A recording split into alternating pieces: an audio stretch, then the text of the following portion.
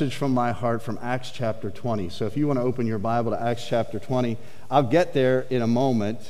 It'll take me a little bit till I get there.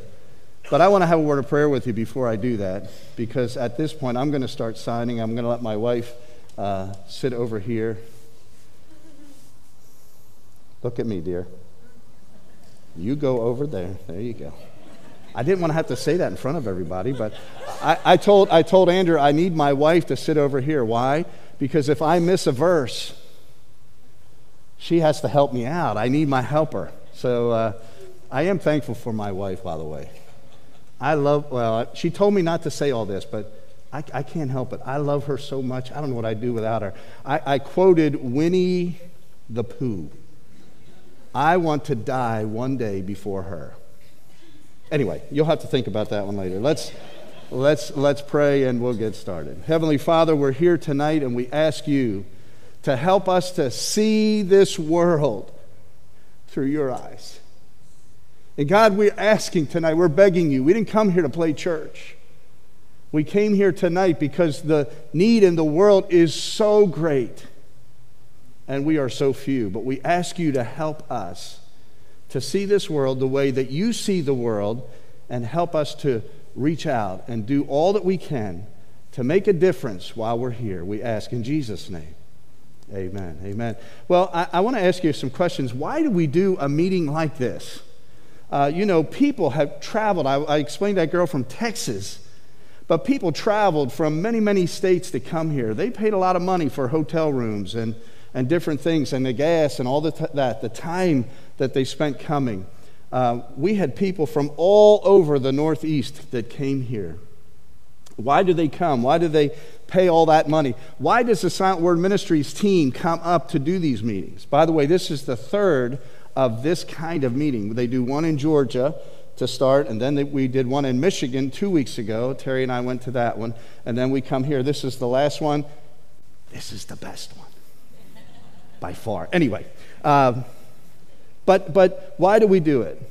It's because of this verse. Now, this verse is not in Acts chapter 20, so you have to look up here, and you'll see the verse. These are the last words of Jesus Christ. Jesus said in Acts chapter 1, verse 8, you know the verse. I'm sure you've memorized it.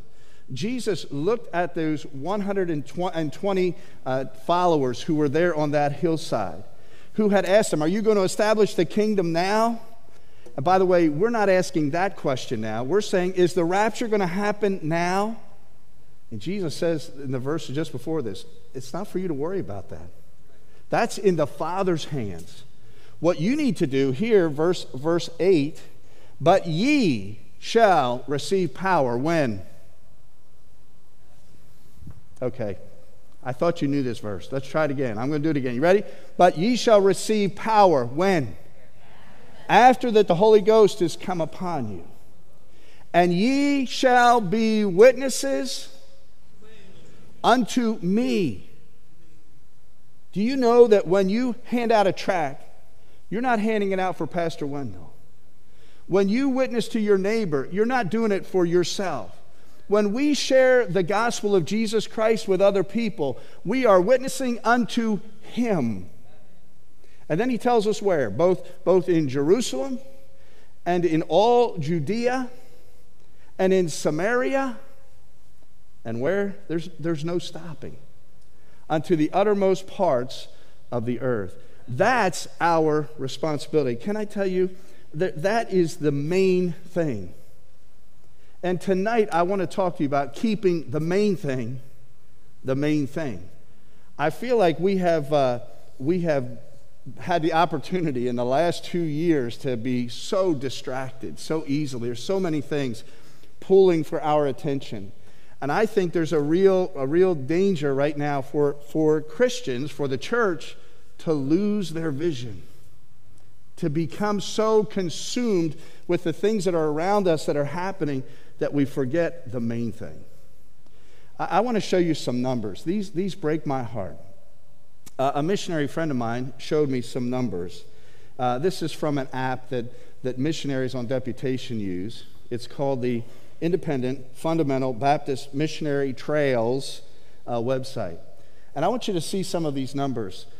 There are 11,925 independent Baptist churches in America, okay? You with me?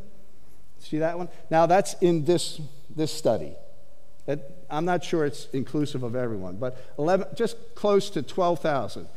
Of those 12,000, there are 72 deaf churches.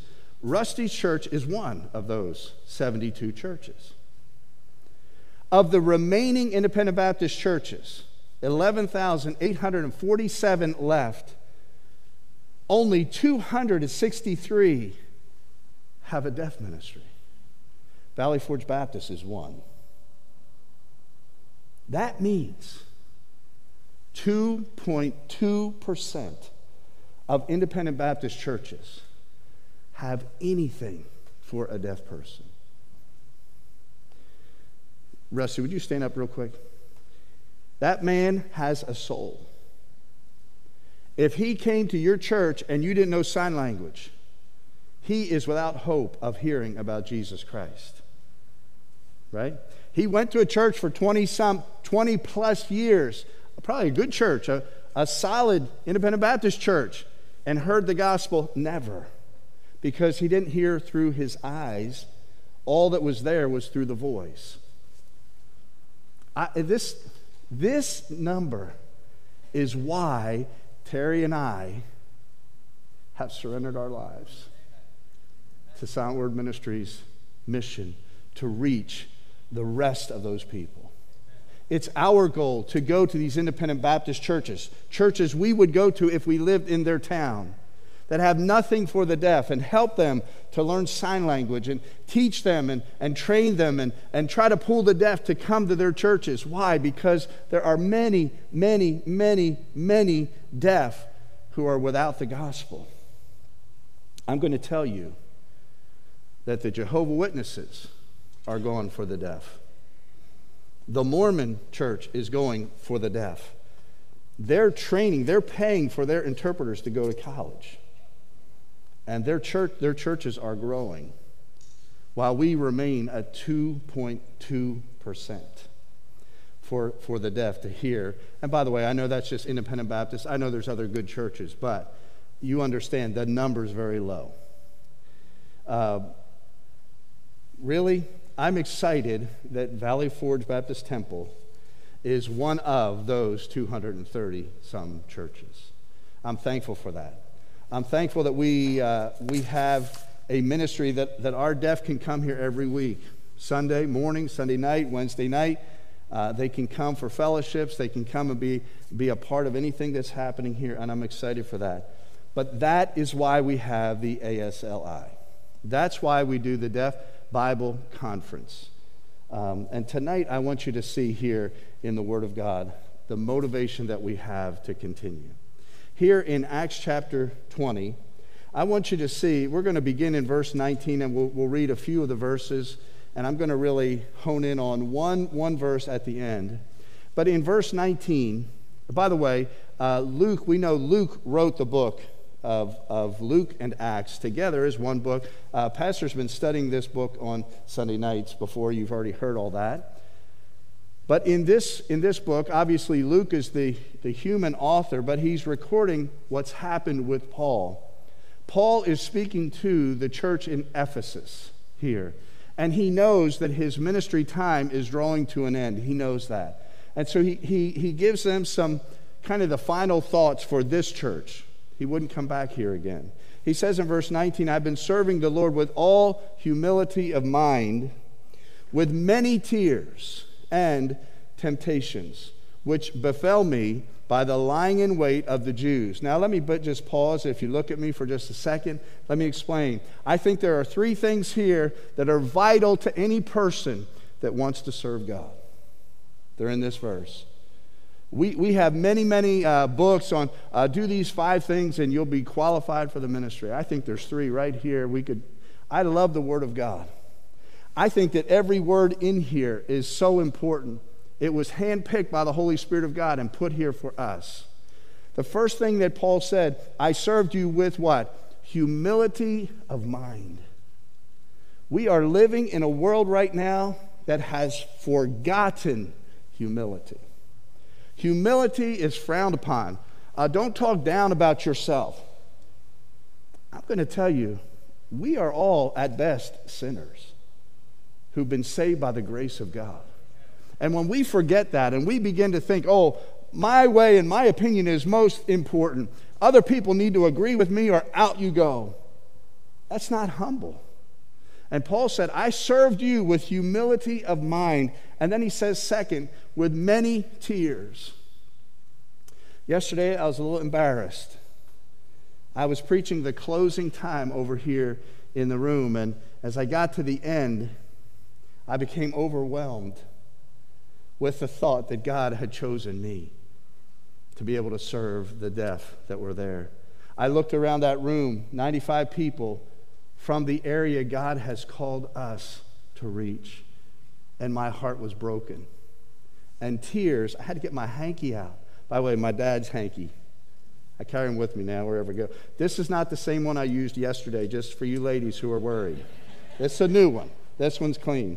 But I had to get my hanky and wipe my eyes because my heart was broken. When was the last time you cried for a person's soul? We heard about the Joneses' daughter today. That should grieve your heart. You shouldn't be able to just hear that and go on. Tears are important to us. And then the last thing he said, with many temptations, he means troubles that hit him. When the Jews were lying in wait for him. Can I tell you, when you serve God, it's not easy. And that's why many people don't want to serve God, because they want the easy way. When you serve God, you're going to have challenges. It will happen. If you live right for God, you will not be popular in your town. That's just the way it is. So accept that if you want to serve God. Humility of mind. I better keep going. That's not my message. It's just the introduction. Anyway, verse 20. He went on, he said, and how I kept back nothing that was profitable unto you, but have showed you and taught you publicly and from house to house. Verse 21. Testifying both to the Jews and also to the Greeks. Now watch this. Repentance toward God and faith toward our Lord Jesus Christ. By the way, that's the gospel right there. Repentance toward God. If you're going to be saved, did you see Rusty's testimony? He said tonight, he went, Reggie Rempel talked to him, and he said, you're a sinner. And Rusty was like, it's true. By the way, he already knew that. In his heart, he knew that. Pastor said this morning, nature tells us that. The conscience tells us that. We know we're sinners. We just don't know what to do with that sin. How do we get rid of it? By the way, people outside the church don't know that. The Kamilchu families in Russia, they're telling people that. Why? They don't know that. Somebody needs to tell them.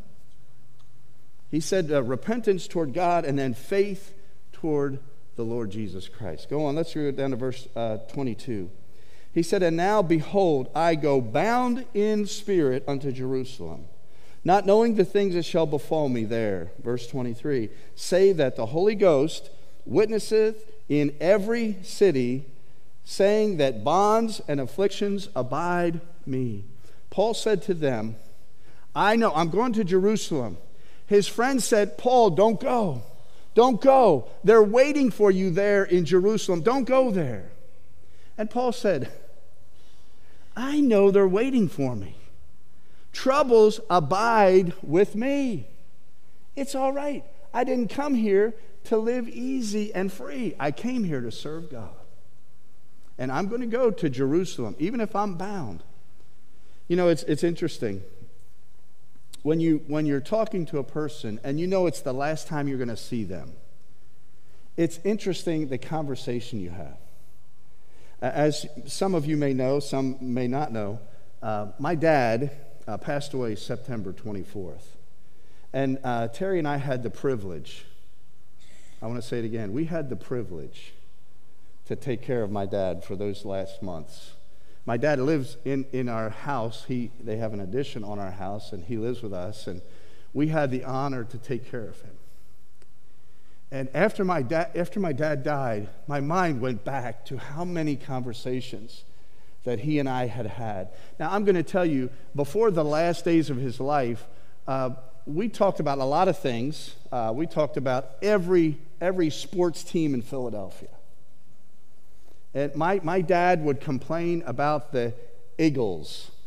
He didn't call them the Eagles. He called them the Eagles. He's old. The old people call them Eagles. But anyway, we talk about the baseball Phillies. We talk about the 76ers. I can tell you in the last months of his life, I would say to him, hey, Dad, the Phillies are playing tonight. You want to watch? Nah. Okay. We did not talk about politics. Can you imagine that? We didn't even talk about it. He didn't care who was in politics. It wasn't important. This is amazing. We didn't talk about COVID.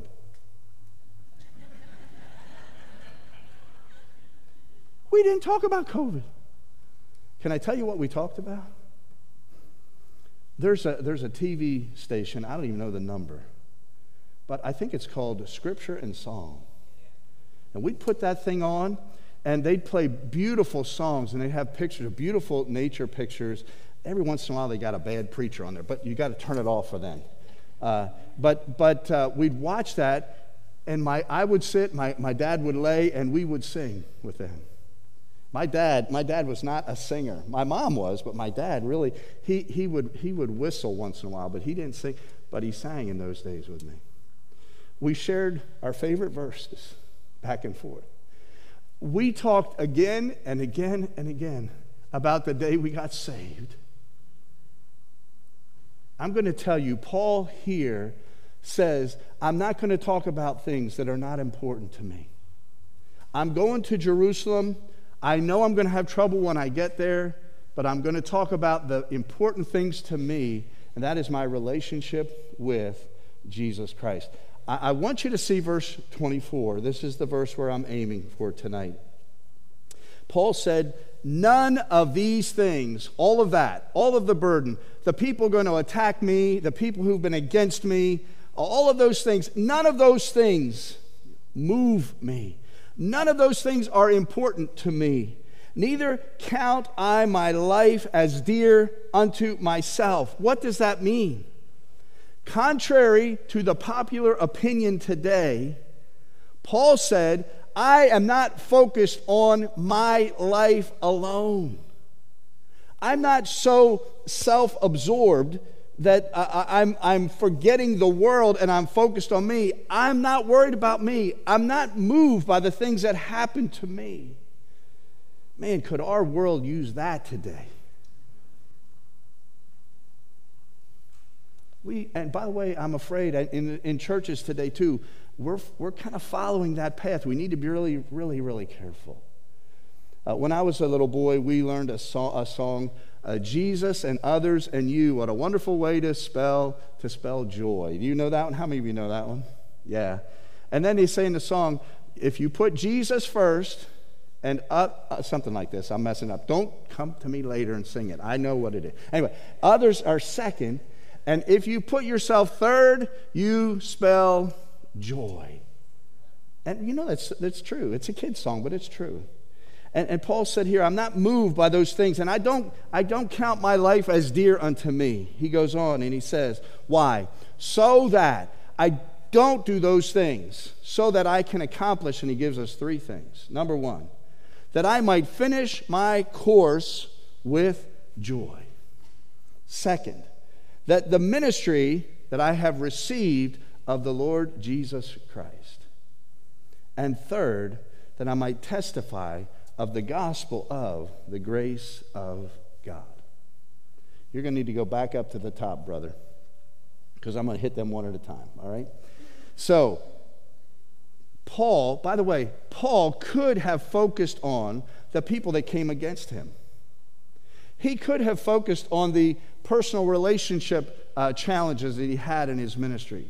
He could have focused on the religious leaders, the Pharisees, who were so against him and opposed him at every side. He could have focused on those things. But and by the way, he could have bragged about his accomplishments. There are very few Christians that have accomplished what Paul accomplished in his life. He could have bragged. He didn't do any of that. He said, I'm focused on three things. I want to finish my course.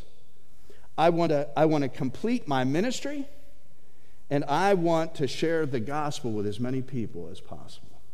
Can I say to you tonight, that verse 24, is the main thing. And I want to just share with you real quickly those three things, and then I'll be finished. Paul wrote first that he wanted to finish his course. Now you can do that first one. Finish my course, he said. When I was in high school, I've told the stories before. I know most of you don't believe me. It's funny because this weekend I showed a picture of myself when I was in high school and I was running track. And the deaf went, that's not you. I said, it is me. Now, doesn't look like you. He's skinny. I said, I know. I ran track in Springford High School right here. And my favorite race was today they'd call it the 800-meter relay. So you'd run, I'd run the first leg around, then I'd hand off, he'd run around, he'd hand off, he'd run around, he'd hand off, he'd run around, finish line. And so in my junior year, I was the last person. So I had the opportunity to cross the finish line. I loved that part. But my last year, my senior year in high school, a stinking sophomore came in that was really fast. So he got to go on the last leg. I became the first leg. And we had a good team. Our relay team was pretty good, but we weren't as good as we could be. And so our coach, he knew a guy who was running for the Navy.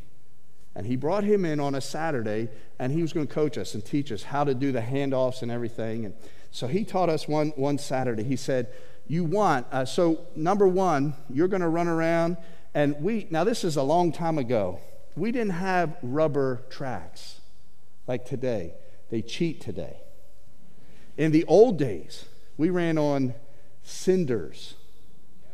And at Springford, you could put your thumb all the way down. That's how they were loose. It wasn't good. But anyway, he told it, we'd put a mark. We'd make a mark. And when I'd come running around the corner, when I came to that mark, I would yell, go! And the second guy would start before I arrived to him. Do you understand? Why? So that I'm running as fast as I possibly can, and he, the second runner, is running also fast as he can. When we hand off, he goes, and we don't lose any time. We don't waste time. So I remember the first time after that Saturday, we had a meet on I think it was the next Monday. So I'm juiced up, man. I'm so competitive. I can't wait. And I get down and get ready, set, boom, the gun, I take off. And I'm coming around that turn. It was at Springford, too. I came around that turn. And I'm pumping. My adrenaline is just going, I'm coming around. And when I see my mark there, about 5 steps before, I yell, go! And now I understand something. I don't know if I can catch him. Because he went. And now I'm like, my eyes are like this. I'm running as fast as I can. True story. I reach out, or we did this way. I reach out. I put the baton in his hand. And when he gets a hold of it, I on my shoulder all the way. I rolled off the track because number 3 and 4 are going to come around. I have to get off. And by the way, we set the school record. But I had to dig out cinders from my shoulder for about a week. But anyway, can I say to you, that's the way I want to finish my course. I don't want to be like, let the young people do it. I want the young people to do it too. But I want to hand off to them, running at my top speed. Amen? I don't want to jog to them. I don't want to be going backwards. I want to be pushing as hard as I can. I'm not dead. And until I die, I want to push and try and witness and preach and preach. I don't want to quit. I don't want to back up. I want young people to come to take my place. I'm telling you. But I'm not going to quit. I'll find another thing to do. Amen? Paul said, I want to finish my course with joy. Interesting word. That word joy appears in your New Testament 63 times. Paul used it 27 times. So about half of the time that the word joy appears in your Bible, Paul wrote it. We know that the book of Philippians, while he's in prison, he wrote, and the theme of that whole book is joy. Paul said, I want to finish my course with joy. It's not the laughter you have when you hear a good joke. It's deep, deep joy. It doesn't matter what's happening around you, the situation around you, it doesn't matter. What's happening around you does not determine your joy. Amen? If it does determine your joy, you don't have real joy. You just have happiness, but you don't have joy. Joy stays whether it's good or bad around you. And Paul said, I want to finish with that joy.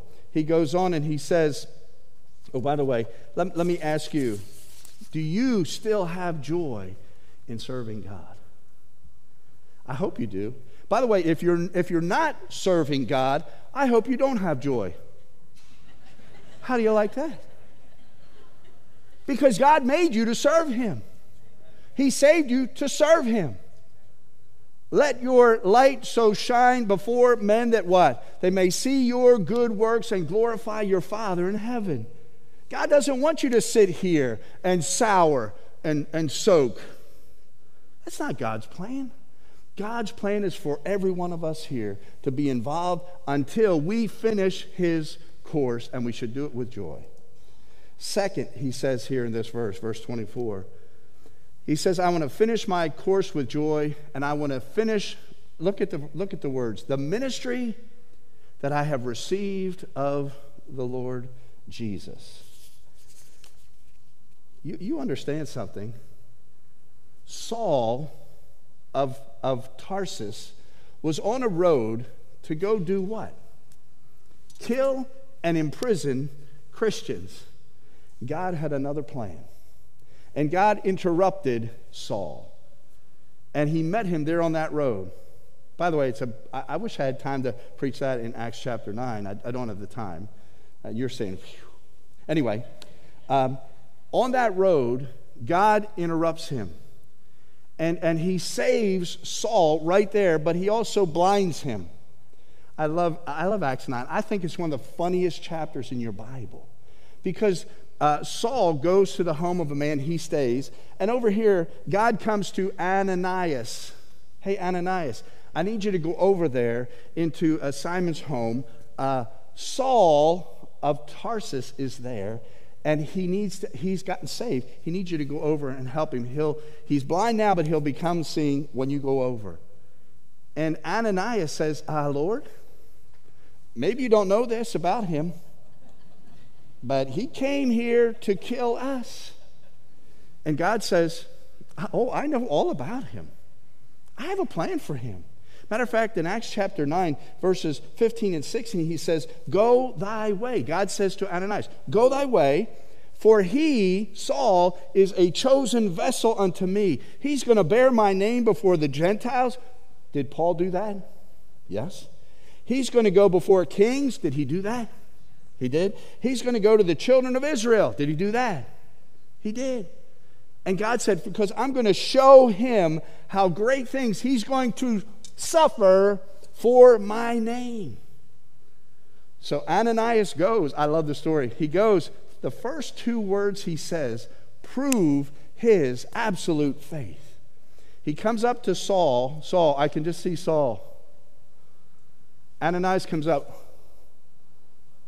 And he says to him, brother Saul.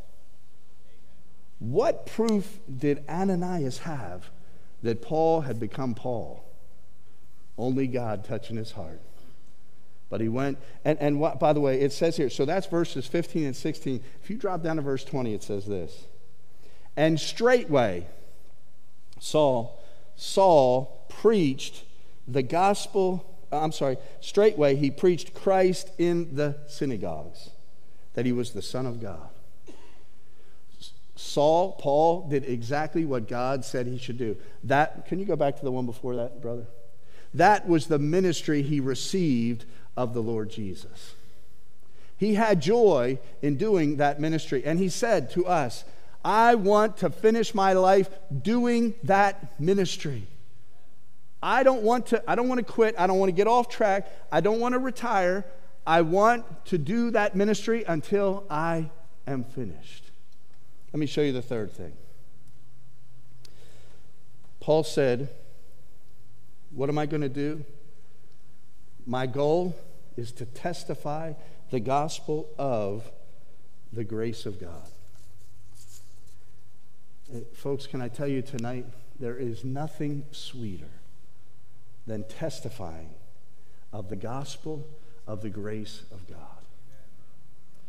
When you see a person trust Christ and become saved, nothing compares with that. I've had the honor or the opportunity to buy a new car. I go the first day and I get in. Oh, it smells so good, you know. Everything's clean. There's nothing wrong. I drive it home and I park it, and the first thought pops in my mind. I wonder when I'm going to get the first dent. Right? Or I hear a noise on the way home. That can't be good. I will tell you, there's nothing compares with when you see the light come on. I told a story yesterday. We had a fantastic Saturday in New Hampshire years ago. And it was just Terry and I. We didn't have any helpers with us. It was just Terry and I. And I preached and I gave the gospel. We always give the gospel before lunch. Some of you are figuring that out. And so I gave the gospel, and 3 men raised their hand and wanted to be saved.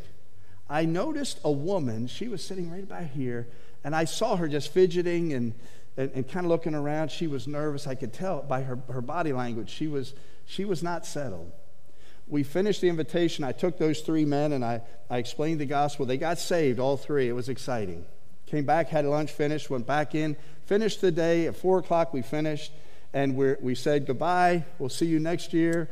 And we're packing up. Terry's over here talking to some women, and I noticed that lady kind of standing in the aisle. So I came down and I went over to her and I said, I don't mean to be too bold, but I noticed while I was talking about how to go to heaven, you looked a little bit nervous. I said, if you die, you're going to go to heaven? She said, no. I said, can I show you how? She said, yeah. I went through the gospel with her. I explained again. And we're standing right there in the middle of the room. People are all around us going, and I said to her, do you want to pray with me? She said, yes. And she prayed to receive Christ. I will never forget. When she finished, she looked at me and she said this to me, true. She said to me, I have been waiting my whole life to hear that. Can I tell you, there's people all around us today who have been waiting their whole life to hear the simple gospel. Jesus said in Mark chapter 13, verse 10, that before he comes back for us, the gospel must first be published among all nations. We support missionaries not because it's a nice thing to do. We support missionaries here at Valley Forge Baptist because the gospel must be published among all of the nations. And so we go for that reason. In the last, by the way, Paul wrote 100 chapters in your Bible. Let me back up. Paul wrote 100 chapters in your Bible if you believe correctly that he wrote the book of Hebrews. If you do, the word gospel appears in those 100 chapters 62 times. Paul was consumed with the gospel. I want to be consumed with the gospel. I want the gospel to be on my mind and on my heart and on my hands and in my voice every day of my life. Paul was consumed with the gospel. Let me finish tonight. I need to close. Let me give you one last verse, and this is in 2 Timothy. You know the verse.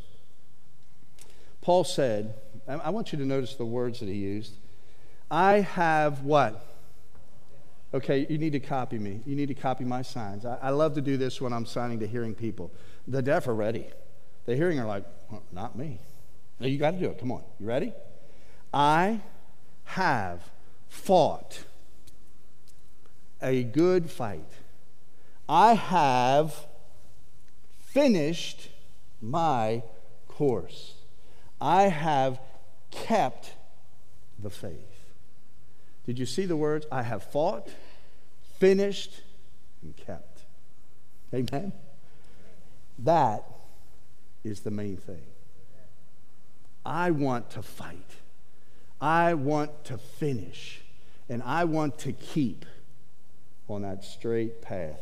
I want to do the main thing until God calls me home. And I hope you want the same. Let's close in prayer. Heavenly Father, we thank you for this time. Thank you for tonight. Thank you for the Word of God.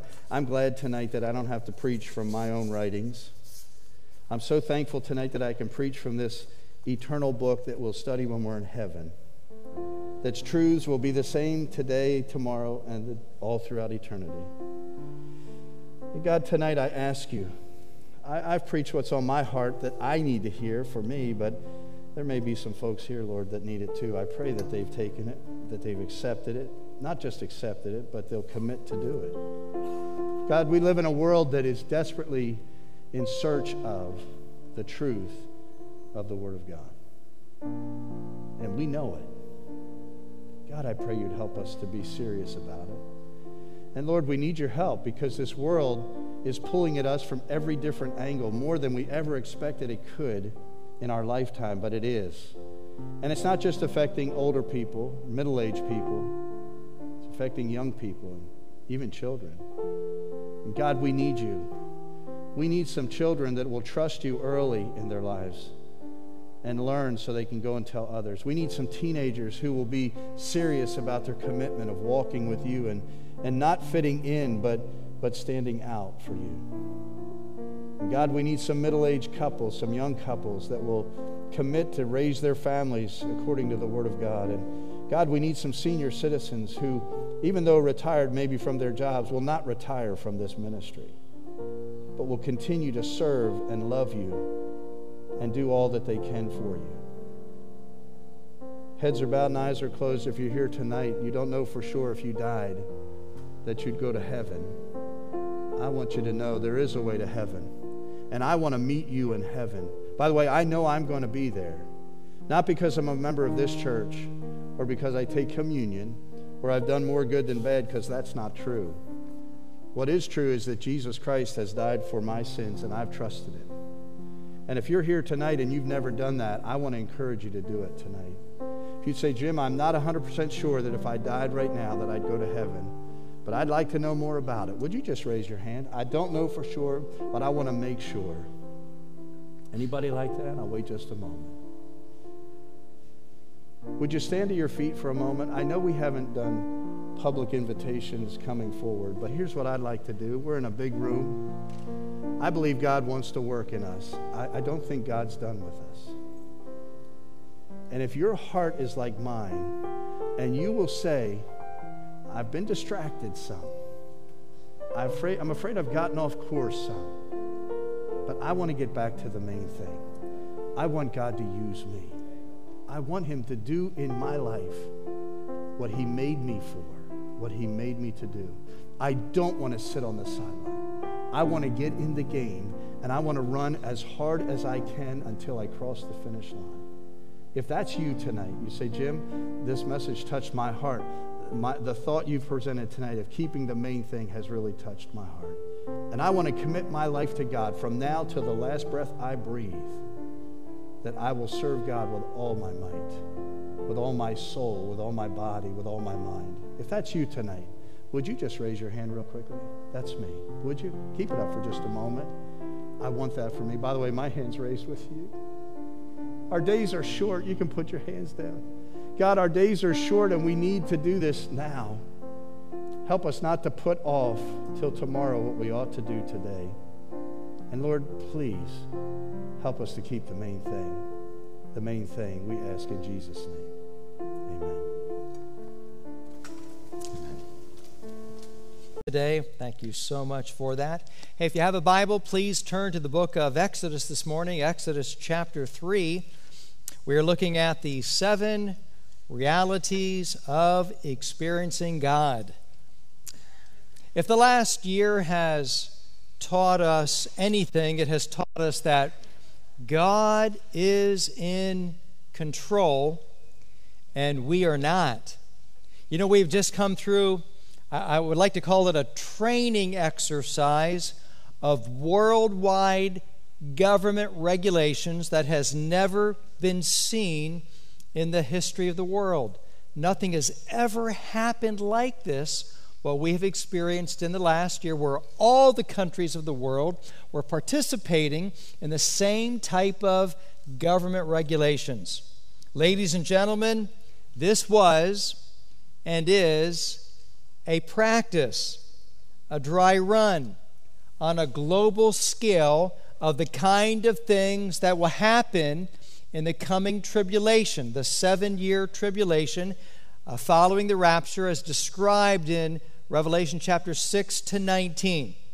People are being conditioned to accept a form of government control that is described especially in Revelation chapter 13, verses 12 to 18. You can look at it later, but you see exactly what God said will come in the future is this government control, and we see it happening, the practice run right now. So as we see God at work in the world, and He is, may we also see Him working in our lives, because He is.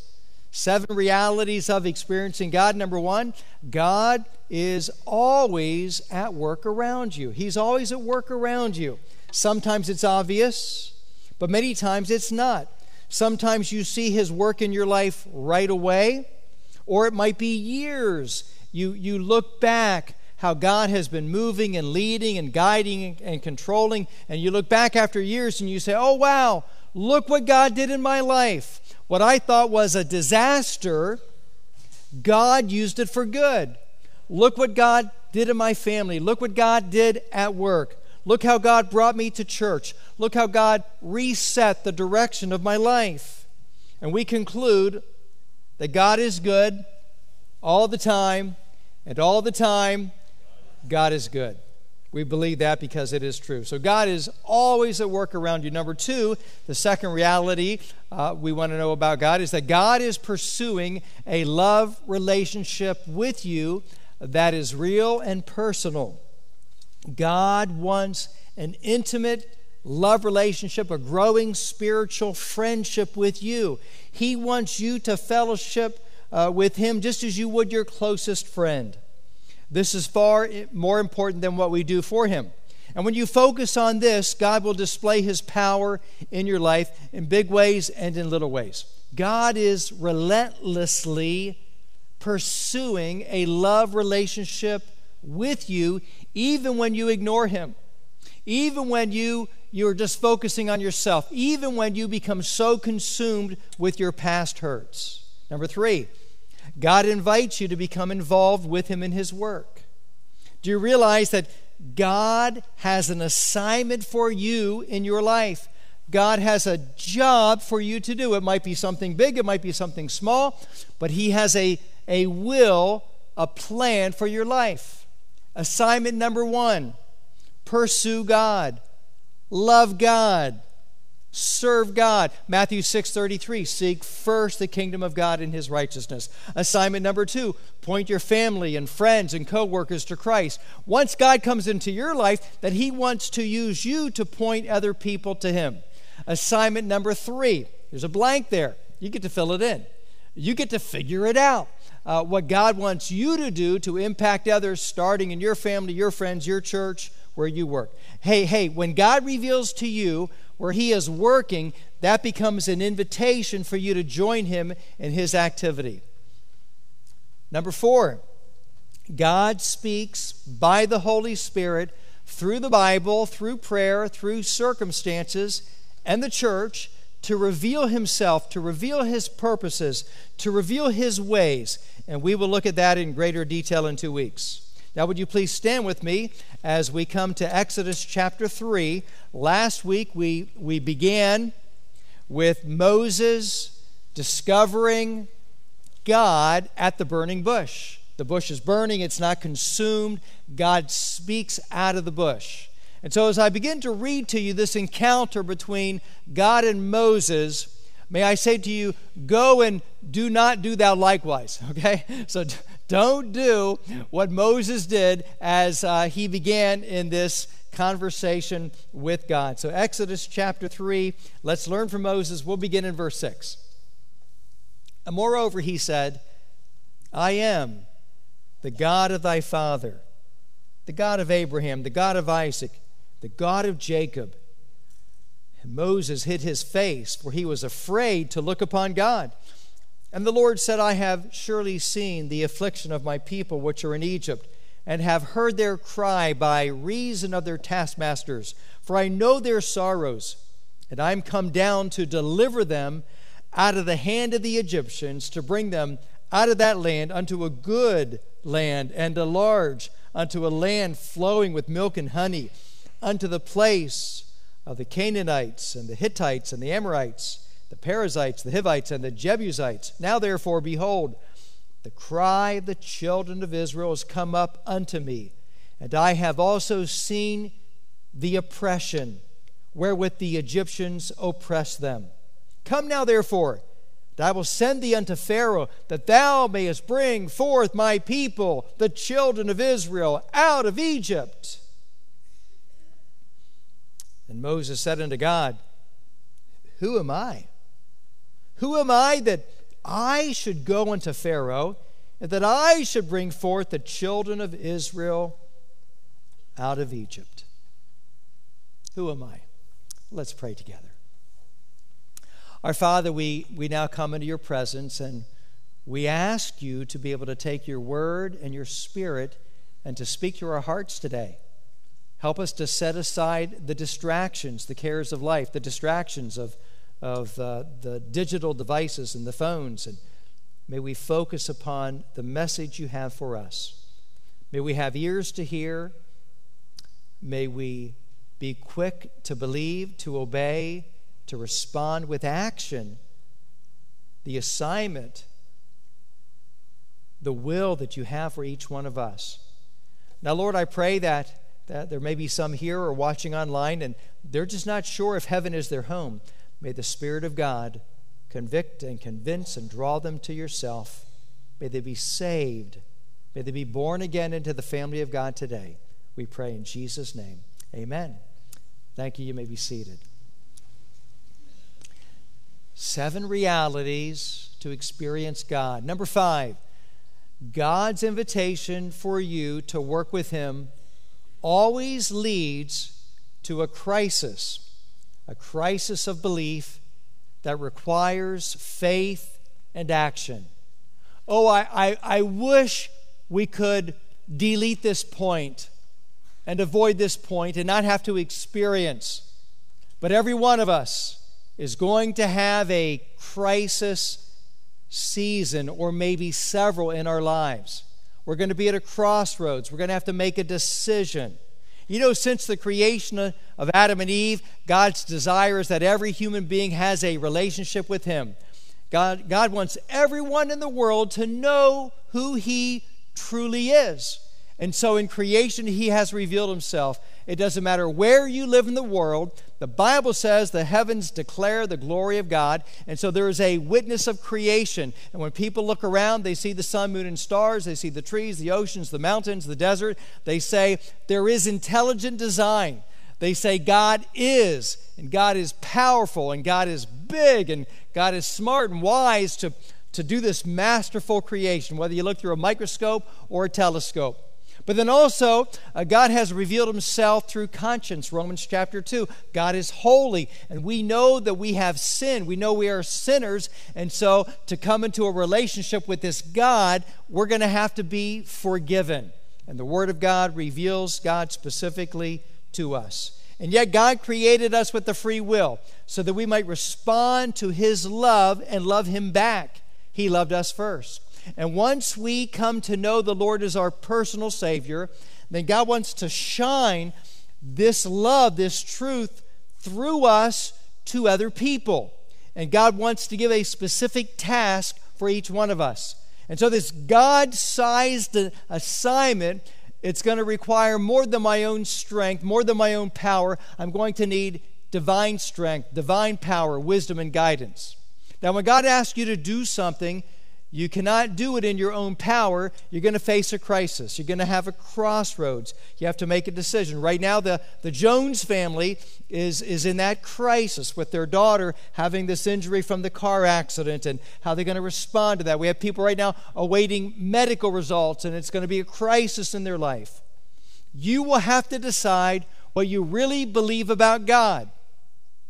Can He and will He do what He has said He will do through you? Can the Lord do this impossible through an ordinary life? And how you respond to His invitation at the crossroads, at the crisis, it reveals what you truly believe about God. So I want you to think about some Old Testament saints that found themselves in a crisis situation. We'll start with Adam and Eve. Adam and Eve there in Genesis 3, they failed to obey God. They fell into sin, as well as all of their descendants. That includes us. And then in Genesis 4, their oldest son murders their second son.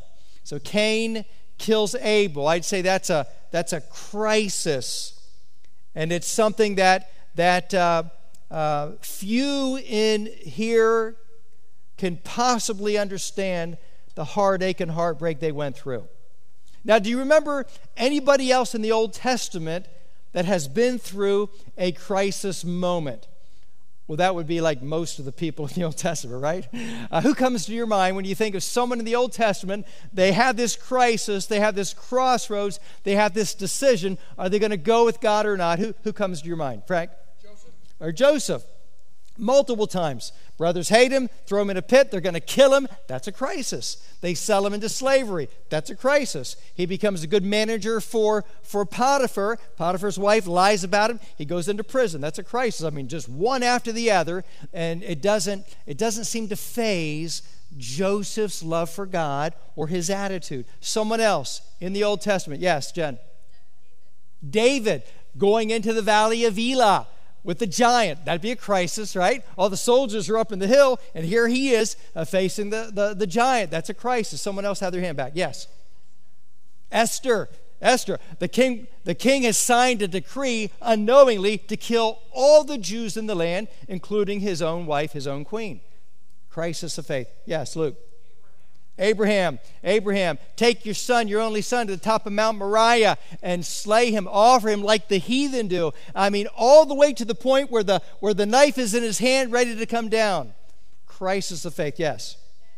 Daniel, a couple of times. Daniel was told, as a teenager, you eat the idol meat, you drink the wine, or you're going to what? You're going to die. And then a couple of chapters later, he is now an old man, and they pass a law, again unknowing to the king, that if you pray to any other god, you will be thrown into the lion's den. What does he do? He does what he always does. He opens the window, he kneels down, and he prays toward Jerusalem, and he gets cast into the lion's den. Crisis. You guys know your Old Testament way better than the first 9 o'clock hour, let me tell you. Victor. Jacob. All right, Jacob. He's in my notes. So Jacob now, the last time he has seen his brother has been 20 years, and his brother says, I will kill you. And so now he's coming back after 20 years, and so he divides his family up, Bilhah, Zilpah, Leah, and he puts them out first. And then he's coming in the back because his brother says, that's a crisis. How'd you like to be one of those ladies with the kids? Yeah, thanks a lot. Thanks, Dad. And so it's a crisis of faith.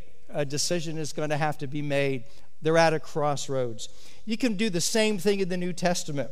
How about Enoch and Noah? It appeared the whole world turned away from God. How about Sarah when she could not conceive until she was 90? Ladies, think about it. How many of you ladies would like to give birth at 90? Yikes. All right, crisis. How about our church and our gathering project building program? Do you realize that in the last year and a half, some churches and some businesses that shut down closed permanently? They didn't reopen. And here we are embarking upon a multi-million-dollar building project. Is that faith? Is that foolishness? Well, the architect and the builder and the banker, the church leaders, and we, the church family, we all cast our vote to move forward. Yes, it's a step of faith. It's a step of faith. Didn't Gideon have to have faith when he surrounded an astronomical number of soldiers with only 300 people? Didn't Joshua have to have faith when God says, take your sword and put it in the sheath, march around Jericho 7 times and blow a trumpet? Didn't that take some faith to be able to believe and to obey God what he said? So there in your notes, Jesus often asked in multiple different ways, where is your faith? Where is your faith? Do you believe? This crossroads, this major turning point is where many Christians miss out on experiencing God's mighty power and God working through them. And for many, they hesitate. For many, they disobey. For many, it's because they cannot see how everything is going to happen. They want to walk with God by sight, not faith. But what does God call us to do? Walk by faith and not by sight. So we're all going to have these moments of crisis. We're all going to have these crossroads. Now, the older you are, the more you're going to be able to look back and reminisce and see these things happening. The younger you are, you're going to have to trust God, and you're going to have to trust the testimony of the older folks who have already lived through this. It was the spring of 1984. My Uncle Bill, godly man in Elizabethtown, Pennsylvania, contacted me. He said as the head of the board of his church board, he was authorized to offer me to be their youth pastor at Mount Calvary Church. He said it will be a good salary with full medical benefits. They have a wonderful youth group. He said he knew I was just finishing my internship for ministry. He said, I'm praying with you about your next step in a ministry. I'm going to ask you to pray about this as well. Now, I was very close to my aunt and uncle, as they were the first to speak to me about the Lord when I was 12. They were the first to take my brother and I to a revival service. Now surrendering from ministry was a milestone decision, given my extreme fear of public speaking, and that was about 8 years earlier. Now I find myself at a new crossroads. Move to E-Town with all the security of a solid church, with loving relatives, or move to the Philadelphia suburbs where I don't know a soul and no prospects of anyone coming to a new church plant. Now most churches, I've discovered that they begin with a small group. Maybe there's a team member, maybe there's relatives. They go back to an area that they know. Maybe there's friends. Maybe someone has shown an interest in starting a church, and so they have at least something to start with. But I sensed God's leading to start a church and just started taking one step at a time. One step at a time. First step, find a place to meet. And so we came up Route 30 from Philadelphia along the main line and could not find any place to meet. One library said, well, you can meet here at 2 o'clock in the afternoon, but it was part of the library, and so that's not going to work. And so I went to the township building and met with them and asked if I could rent a school building. And the guy, he did this kind of thing. Some of you have heard the story. And I leaned over and he said, don't you know, it's illegal for churches to meet in school buildings. Separation of church and state. And I said, oh. I thought, well, he did, I'll do it. I said, don't you know that churches are meeting in school buildings in Virginia and Missouri and Texas and Florida and Ohio? He said, they're not supposed to. Okay, this is a dead end.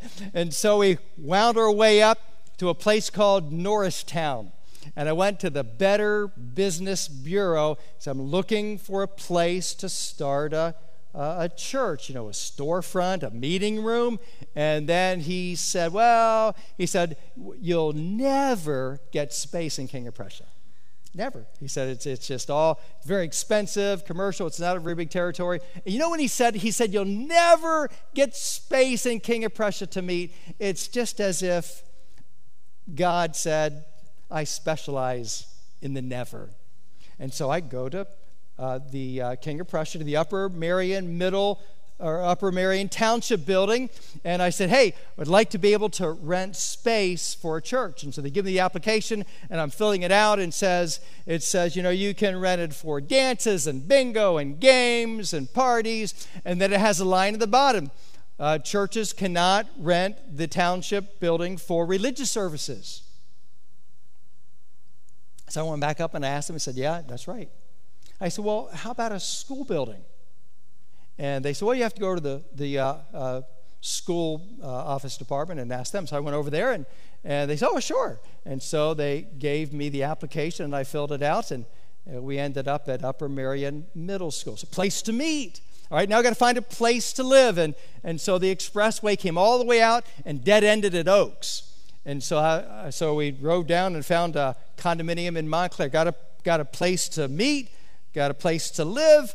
We're going to mail out some flyers. And so I go to the Oaks post office, and I said, we need a mass mailing permit. And he said, well, we don't do it that often, but sure, let me help you. And permit number 2. So we filled it out, and 30,000 flyers are printed up, mail out 25,000, and we pass out 5,000 by hand. And a single guy, a military guy from Fort Myers that was in my Sunday school class, he came up and helped me pass out flyers, and he put one on the door that our missionary, Linda, Joanna, her mom, Linda Orfanos, got and called and came to church. Now you talk about a step of faith. How about Linda Orfanos bringing her children to a church, a new church that doesn't have a congregation, that doesn't have a building, that doesn't have a Sunday school, doesn't have a nursery, doesn't have any ministries? It's a step of faith. All we have is the Word of God. Going to share the Word of God. And it takes a step of faith. Anything that has been done at Valley Forge Baptist is of the Lord. He gets all the credit for working in people's lives. To follow God, you'll have to walk by faith. And sometimes it's going to be a little bit scary. There's the unknown. There's all the what ifs. But Hebrews 11 says it is impossible to please God without what? Faith. Biblical faith requires action. It's more than just belief in your head. Be ye doers of the word and not hearers only, deceiving your own selves. James 1:22. God does not want you to merely believe what he says. He wants you to get it into your heart and life and obey what he commands. Jesus said it this way. He said, yea, rather, blessed, happy are they that hear the word of God and keep it. You do it. Luke 11:28. And so, all of God's promises, all of God's invitations are meaningless unless you believe and you obey him. God's invitation to Moses to work with him, it led to a crisis of belief that's going to require faith and action. Moses expressed this crisis of belief to God 5 times at the burning bush. Moses objected to God's assignment 5 times. I want you to think about it. Here's a burning bush. It's not consumed. The bush starts talking. It's talking with an authoritative divine voice. Wouldn't you think you'd say, wow, You want me to do something, God? Yes, sir. Yes. Wow, I'm so honored that you invite me to be a part of your work. It's not what he did. 5 times he objects. Here we go, verse 11. Who am I? Who am I that I should go to Pharaoh, that I should bring the children of Israel out of Egypt? So Moses' first question is, who am I? I'm not worth doing this. Second question is, who are you? Who are you? Verse 13, behold, when I come unto the children of Israel, shall say unto them, the God of your fathers has sent me unto you, and they shall say to me, what is his name? What shall I say unto them? Who are you? Objection number 3, chapter 4. Turn over a page, chapter 4, verse 1. The Jews won't believe me, but behold, they will not believe me, nor hearken unto my voice. For they will say, the Lord has not appeared unto thee. This is about the most pessimistic thing anyone has ever said to God up to this point in history. How does Moses know they're not going to believe him? How does Moses know they're going to say no to him? Really? Moses, you got it all figured out? You know what they're going to do? I love God's response. Verse 2. Moses, what's in your hand? A rod, a stick, a shepherd's staff. Verse 3, throw it on the ground. He did, and it became a snake. Now, Moses was a good Baptist. You say, how do I know? Because he fled, right? He ran away. That's what we Baptists do. You got a snake in front of you, you run away. This is the second connection I have with Moses. First of all is his fear of public speaking. Secondly is his fear of snakes. You see, I had 2 heart-pounding experiences with snakes as a teenager before I was saved. And then when we moved from Texas to Virginia, my brother and I went to see a movie called Stanley. Stanley is the worst movie that Hollywood has ever made. This former veteran, he gets back at everyone by throwing snakes at them, all right? Don't go and see it. Just a side note, don't watch horror movies, all right? Don't watch horror movies, because what happens is those images get stuck in your brain for like decades. And so Moses, he ran away. God says, come back. Pick up the snake by the tail, and it turned back into a stick. It turned back into a rod. Chapter 4, verse 10, next objection. Moses said, I am not eloquent, neither heretofore, nor since thou hast spoken to thy servant. I am slow of speech. I'm slow of tongue. What does he do? Objection, objection, objection. You wonder, how did this guy ever make it into the Hebrews Hall of Faith? You know, Moses is just like us. He's weak. He's scared. He's fearful. He's hesitant. He's insecure. He's got skeletons in the closet, sins of the past, right? But he is also forgiven. He is loved by God. He is chosen by God to do something great for God, and so are you. So Moses expressed many objections, as I did when I sensed God's prompting to surrender to ministry. Moses doubted that God could convince Pharaoh to release the Jewish people. Why? Because he couldn't speak eloquently, as if Pharaoh's going to respond based on Moses' ability to speak with a silver tongue. One more objection, chapter 4, verse 13. Send somebody else. He said, O my Lord, send, I pray thee, by the hand of him who thou wilt send. 5 times Moses objects. This last time he says, Lord, just choose somebody else. Isn't God patient with us? Isn't he patient? 5 times Moses objects. 5 times God responds. God says, okay, you can take Aaron along, your brother Aaron. Do you know the first time Aaron spoke in the Bible? You know what he said in Exodus 32?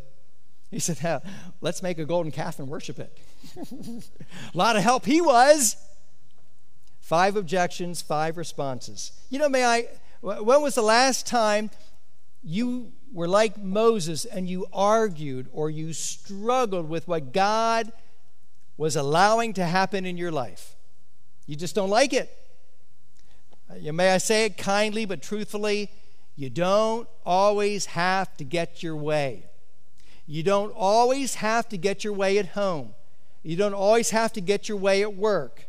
You don't always have to get your way at church. Let God do what he wants to do. And just because you don't get your way is not a reason to quit. How many backyard baseball games ended because the boy who owned the bat said, "You do it my way or I'm taking my bat and what? Going home. Do it my way or I'll quit." Hey, God's work is way too big for us to have that kind of an attitude. Was Moses doubting God, or was Moses doubting himself? How many of you think that Moses was doubting God? How many think Moses was doubting himself? How many think he was doubting both? I didn't know, so I thought I would ask you to try and help figure this out. Same response in the early congregation. He's got some doubts. Got some doubts about himself. He's got some doubts about God. Is God really able to do what he says? Moses is facing a crisis of belief. He's facing a crossroads. He's facing a decision. But God finally convinced Moses to become involved in delivering the Jews from slavery. Interesting. Moses' faith is described in Hebrews 11 as a model of self-sacrifice, as for us to follow his example of trust in God's power. Hebrews 11, 24 to 29, it repeatedly says, Moses chose. Moses chose. Now, it didn't happen one sermon, bang, he got it. No. It took some time. It took some discussion. It took some growth. But finally, Moses said, okay, I'm going to choose. I'm going to let go of Egypt. I'm going to choose to follow God and go God's way. Has God convinced you yet that he wants you to be involved in his great work? Has he convinced you yet? You know, the biggest fear that I had about starting a church was that I was just too young. I was 24, but many said I looked like I was 18. And so do you know what God did? He sent a 68-year-old couple to us on our second Sunday. Now, Linda, you've heard she came the first Sunday, but in the second Sunday, she was on vacation. And so God brought a 68-year-old couple, Irv and Peg Steely. He had just retired. He just read the late, great Planet Earth, saw the salvation prayer, and he got saved. He brought his wife, he brought his daughter, brought his granddaughter, and a week later, I led Mrs. Steely to the Lord on Labor Day weekend. They all got baptized. Tom and Jeannie Zedzi were there that Sunday. In the same way that God gave Moses a sign, you know, the stick turns into a snake, the hand gets leprous, stick it back in, and it goes back to good flesh again. God gave him a sign. God gave me a sign. This 68-year-old couple came on the second Sunday, first members of our church, and God said, it's not about you, and it's not about your age. It's about me, and it's about my word and my gospel. Now, back then I thought 68 was really old, but now they're just getting started, all right? But that man, within a month, he began counting the offering, making the deposit, was fully trustworthy, and God just took it away. You take the step of faith. You take the step of faith. 7 realities of experiencing God, God's invitation. Right now, you might be in a crisis of belief. You might be at a crossroads. You might be wondering, is the Bible really true? Is it really true? You might be wondering, is God really involved in my life? If so, what is he asking me to do? What is keeping you from that step of faith of obeying him? What does God want you to do for him next? The only way to find out, and that's the next reality about God, is number 6. You have to be willing to make major adjustments in your life to join God in what he is doing. You know, in Luke 9:23, Jesus, he said to those that are considering following him, if any man will come after me, let him deny himself, take up his cross daily and follow me. Don't look back. Follow me. Don't look at other people. Follow me. Many of us want God to speak to us. We want God to lead us. We want the excitement of God working in our lives, but we're just hesitant to make any major adjustments to the direction of our lives. When God speaks to your heart, there's only one option, and that is trust and obey. This is where our faith turns into surrender. It's one thing to know God's will. It's another thing to do it. For instance, in the Great Commission, Jesus said, if you get saved, you get what? You get baptized. It takes a decision. It takes action to actually obey his command. Knowing and doing are two different things. My doctor, every year, my doctor tells me to exercise regularly. I know I'm supposed to exercise regularly. Do you know why he tells me that? He tells me that because if I exercise regularly, he says it will help my cholesterol. Right. I don't know how. I'm supposed to believe by faith that exercise will help my cholesterol. If you're like me, you might have a hard time being consistent. You believe it, but you really don't believe it until you do it. To get from where you are to where God wants you to be requires changes in your life. You may have to adjust your thinking. You may have to adjust your attitude. You may have to adjust your friendships. You may have to adjust your actions. You may have to adjust your beliefs. You can't stay where you are and go with God at the same time. For instance, you might be here today thinking, you know, I'm going to heaven. I was baptized as a baby. I'm going to heaven. I was confirmed in the church. I'm going to heaven. I'm pretty good. I haven't killed anybody yet. I'm going to heaven. You know, we went down to the funeral service and back, and Jody and I had the opportunity to talk to some folks about the Lord sitting next to us there in the plane. And one was a teenager. He's Muslim. And so I got to share my testimony and share the gospel. And I asked him about his faith and beliefs. And I asked him, I said, so you believe you're going to go to heaven? He said, yes. I said, well, what have you been taught about how you can go to heaven as a Muslim? He said, well, it's kind of like this. He said, you've got your sins and the bad things you do. And then he said, you've got your, how do you say it? Good things, good deeds? He said, yeah, good deeds. He said, so you got your good deeds and your sins. And he said, whichever is most, that determines if you get to go to heaven. I said, you know, there's a lot of Protestants and Catholics that believe that too.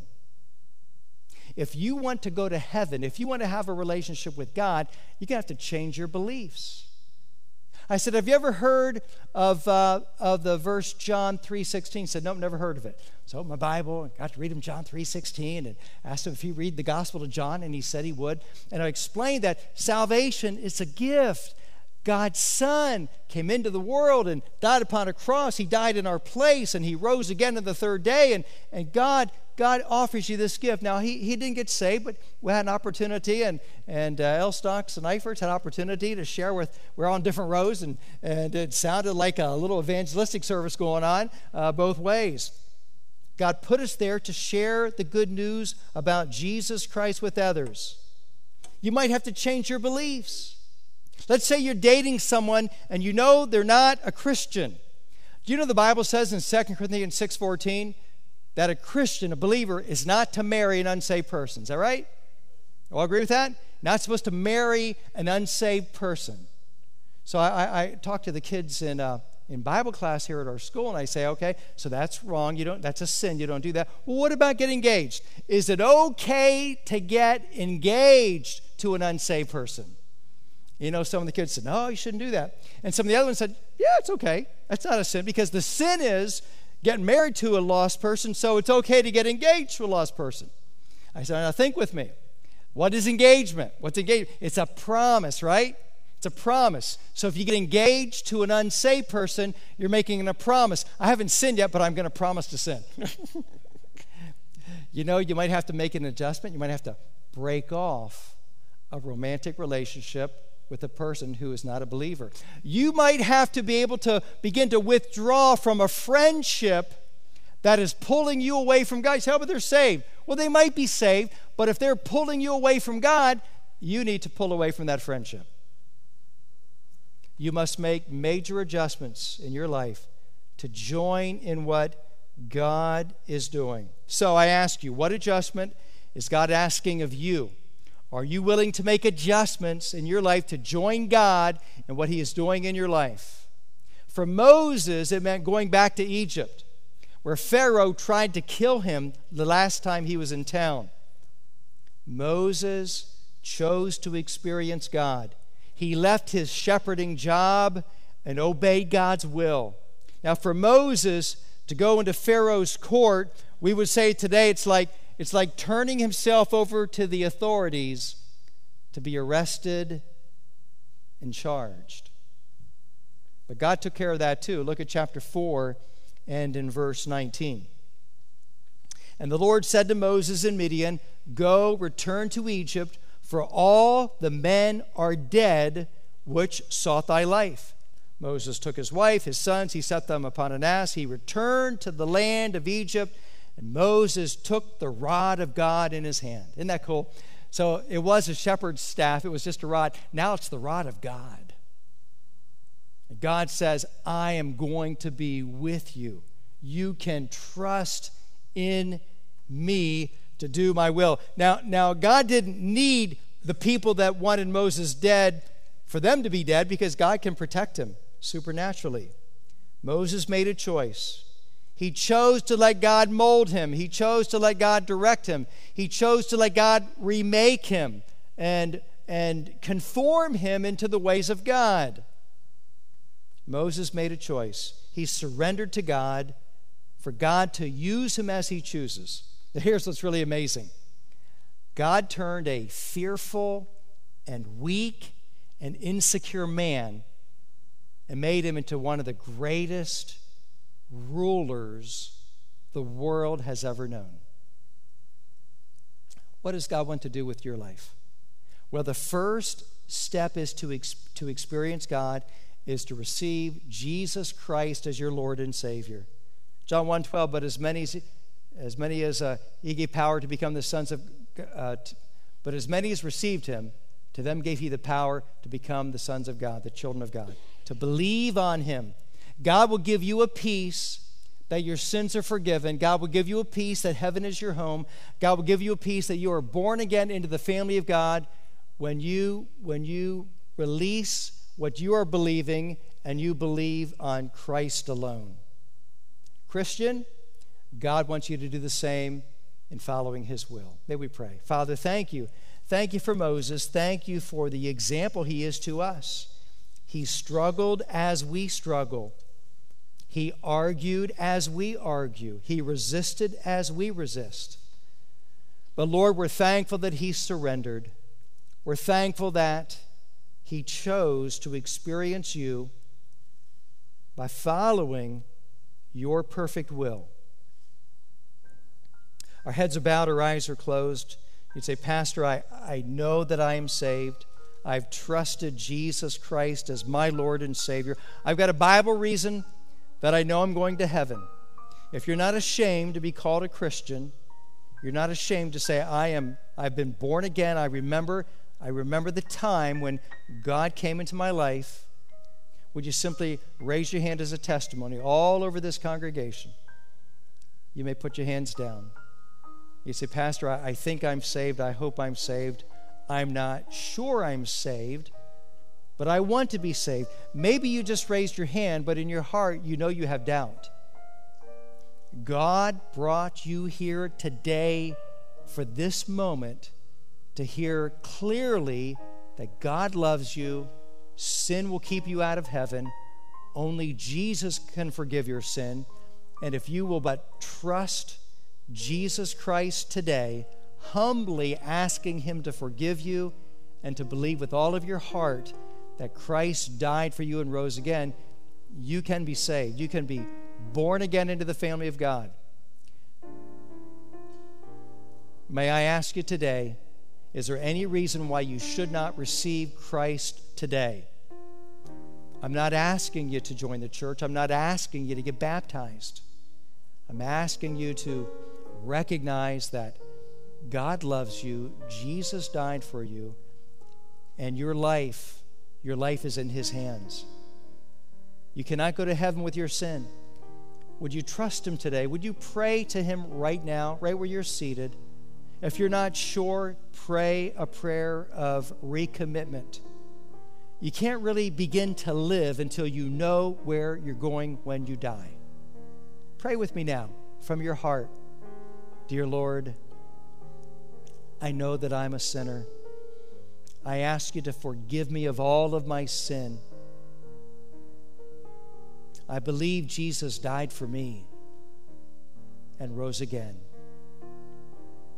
Please come into my heart and become my Lord and Savior. Please save me today. Heads are bowed, eyes are closed. If you just called upon the Lord and you meant it with all of your heart, may I say to you, welcome to the family of God. Anyone at all, would you simply raise your hand? I want to pray for you today. Anyone at all? I'll not call you out. I'll not embarrass you.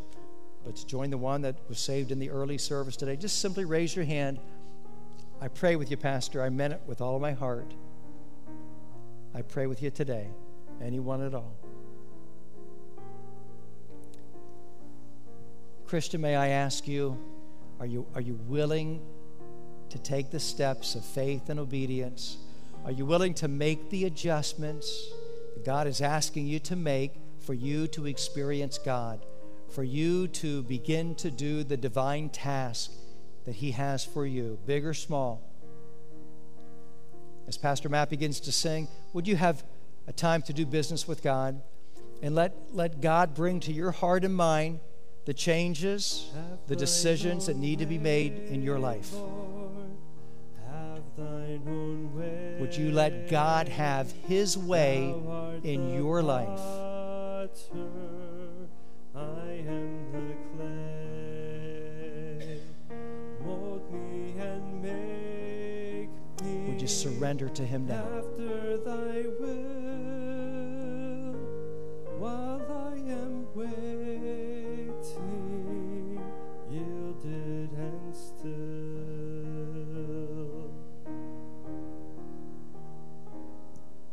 Father, we pause in your presence. We ask the Spirit of God to prompt us, to nudge us, to cleanse us, forgive us, to empower us, to guide us into what you would have us to do for you. We want to see and sense your work in and around us. We want to join with you in what you are doing, shining the light of Christ to others. In Jesus' name we pray. Amen. Amen.